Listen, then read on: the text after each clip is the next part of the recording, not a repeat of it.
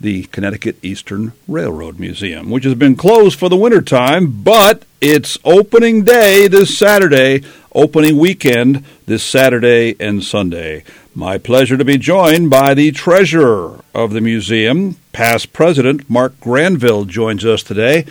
So, opening weekend coming up Saturday and Sunday, Mark. Good morning. What goes on at the Railroad Museum? Well, as you said, for ever since we originally opened to the public, we have been closed during the winter time. It is an outdoor museum. Isn't all that good often during the winter. In fact, sometimes we've had enough snow we couldn't get in anyway. So we normally would open the first Saturday of May and work through the last Sunday of October. And last couple of years, because of COVID, of course, things changed. 2 years ago we didn't open at all. And last year we didn't reopen on the first Saturday. Instead, we didn't open until July 3rd. Well, here we are. Spring is coming. Everybody is looking at the sun and flowers breaking out. And we said, you know what? Maybe we can get some semblance of normalcy back. Let's reopen on the first Saturday of May this year, and that, of course, is this coming Saturday, May 7th. And for the folks involved with the Connecticut Eastern Railroad Museum, what does opening day entail? Are there things that go on this Saturday and Sunday that don't go on a Saturday and Sunday, say, in July? Yes, there are, and the big thing that happens is that we have a lot of extra special events going on in our children's depot, which is a children's play area that we have. And we have nonstop train rides going throughout the day. On a normal day for the museum, the visitor level is such that we probably would only be giving one or two train rides during a day. But on opening day, we always have a large crowd, and we're looking for a large crowd this year, too. We plan on running train rides nonstop. And you touched on the COVID issue and how that slowed things down for last year. But just to make it clear that most of the activities that you have going on at the Railroad Museum are outdoor activities, better for, the social distancing and that kind of stuff. I guess there's a couple of cases people are actually on trains, but for the most part, it's an outdoor event? Yes, that's the point. It is an outdoor museum. Even though we have a lot of people, you can stay spaced out from one another. Even so, of course, we do recommend that you wear a mask. What the heck? It's going to be a lot of people there. And as you mentioned, on the train ride, masks are going to be required. Exactly what train do people ride? Well, we have a train made up of a diesel locomotive. I don't know yet whether our engineer is going to choose our 44-ton locomotive or our 25-ton locomotive. And that pulls a flat car. And on the flat car is railings around the edge so you don't fall off. Of course, that wouldn't be a good deal. But bench work, and people sit on the benches and can look off the rails either to one side and see the Willimantic River or to the other side and see the beautiful sights of the Willimantic Cemetery and West Main Street, Connecticut, which is, of course, exciting. And then that pulls a beautifully restored Central Vermont caboose, which one of our members, our vice president, in fact, Duke York, has been restoring for a long time, and he's almost at the point where we're going to claim that it's 100% restored. Still have a little bit of interior work left to do. And the train will park itself right next to our Chaplain Station, which was a passenger station back in the the late 1890s and early 1900s. It has a passenger platform, and they will get onto the caboose, walk through the caboose, walk over a platform onto the flat car for the ride. And then at the end of the ride, they'll end up back at the Chaplain platform where they will exit by the same route. Mark, is there new stuff at the Connecticut Eastern Railroad Museum in 2022 that wasn't there before this year? There's always something new. Sometimes it's small, sometimes it's large. This year we have something which is new but not new. You know, in past years we've talked about one of the attractions in our children's depot, which is the Mary Lou play train, named after Mary Lou DeVivo. And she started that play train by purchasing a wood replica of a steam locomotive from the Christmas barn that was down in Franklin when it went out of business, and they auctioned off all their stuff.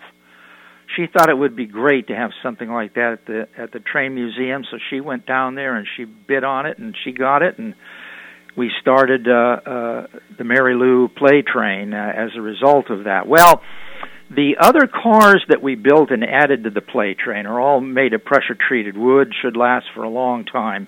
The original Mary Lou play train, we don't know when it was built, but it was not built with pressure-treated wood.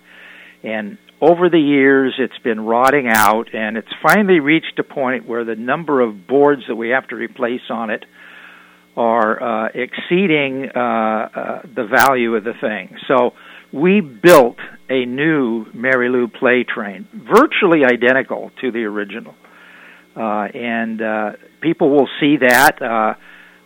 They'll be able to see the bare wood right now because we just finished building it, and we want to let the wood age for a while before we paint and stain it. So that's new in a sense, a new old thing. Something else that is new at the Children's Depot is we have a hand car, which is basically a small gauge railroad car. If you stop and think about the proportions, you look outside and you see that New England Central, maybe it was P&W train that went by your office this morning. That rides on track where the rails are 4 foot 8.5 inches apart. We have a small play train where the rails are only 7.5 inches apart. So, you know, you can scale that down and figure how small this thing is. But it's big enough for a child to sit on. And we have a little flat car type thing that a child can sit on with a hand crank. And when they hand crank it, they make it go. So that's going to be out there, and kids really, I think they're going to get a kick out of that. Opening day at the Railway Museum will be Saturday. Their Saturday hours 10 to 4, and then Sunday from 12 until 4. And so you're right on time. Isn't this the time you always open the museum in the springtime? Yes, that's right. Our quote normal hours are first Saturday of May through the summer, through the end of October, and so this will be we skipped 2 years where we didn't make that opening day, and this will be the first day since COVID that we have our normal opening day for the season. I think I speak for most folks, adults and kids alike, including adults who still think they're kids like me, that when the big train, when the P&W goes by, or with the New England Central, whichever the train it is, you stop and look. We get them all the time in back of our building here. It's kind of cool. So there probably are times when people are enjoying your museum and the exhibits when all of a sudden the rail train comes by and they stop and look. Is that fairly accurate? Oh, it's absolutely accurate, and it's even beyond that. You know, our volunteers are down there during the week, keeping the museum up to snuff, working on things that need repairing, et cetera, restoring things. And when we hear the train coming, we stop our work and we walk over to the fence and watch the train. That's perfect. That's exactly what I meant. Speaking of that, taking a little bit of a siding, as they call it in the railroad business here, tell me about those trains. You're seeing more activity now than you were maybe a year ago, aren't you? Yeah, you know, the train activity is one real visible sign of economic activity. And as you just mentioned, a lot of people watch the trains, and we, of course, sort of keep track of the train activities. In fact, we have some members who watch for the train schedules. There is actually a freight train schedule, so they can go somewhere specific and watch the train go by. Well, we've noticed over the past 6 months that the train activity through Willimantic has increased, just telling us that economic activity is picking up, and maybe that means the supply train is picking up, and things are easing up, but definite signs of pickup of activity. You're an all-volunteer operation, which is one reason why you're only open on the weekends, but are you looking for more volunteers, including volunteers for opening weekend this weekend? Wayno, thanks for asking that. We are always looking for volunteers. You know, it's a great opportunity for somebody to volunteer at a nonprofit that is not directly social related or health related or something like that. We have need for volunteers doing anything from computer work to do historical research, or even library work to do that historical research. You can go up to the Dodd Center. We have a list of things to look up. All the way to doing, if you will, construction work to help restore and keep up things that are made of wood and help restore and keep up things that are made of steel. So we run the gamut, and we have opportunities and are always looking for people to help out. Because, you know, if I can get on my soapbox, it just seems to me that for some reason over the last 10 or 20 years, people aren't as active in doing volunteer things as they used to be. Now, at your opening weekend, will there be group tours, like organized tours, and or self-guided tours? Yeah, there are both. We have docents who can take groups around and explain things to them, and we have a self-guided tour, which is a pamphlet that has numbers on it explaining the name and the identity of a particular attraction, along with a map showing where all these numbers are located. People, when they walk around the museum, if they are in front of, say, the Chaplain Station, they'll see a little sign on the station with a number on it that corresponds to that same number as the self-guided tour, and they can read that and read all about what they're looking at. Hey, Mark, when I go to opening day, either Saturday or Sunday this weekend, should I arrive hungry? Well, you know, Wayne, I'd have to admit that I'd like to say yes, because we normally do, but I haven't heard whether we've got a verified vendor or not. I hope we do. The reason I haven't heard is because I've been out of it for a while. I actually just got out of Wyndham Hospital on Monday. I told them they had to let me out in time to be on Wayne's show. But so you know what? I have to admit ignorance on that, and that's kind of a faux pas on my part. Well, here's one more thing that I know a lot of times on opening weekend you have musical acts as well, including railroad music. Do you know if that's coming up this weekend? Yeah, and I don't know about that either. Normally Duke York would do that, and he's probably going to be doing that again. From the electric trains? Yeah. Well, that's one of the groups that he's been part of, and he's, you know, been part of several groups. But yeah, he had that electric trains along with the. They put out a CD once, I think. I have it, of railroad songs. I have it right here. Put the track back.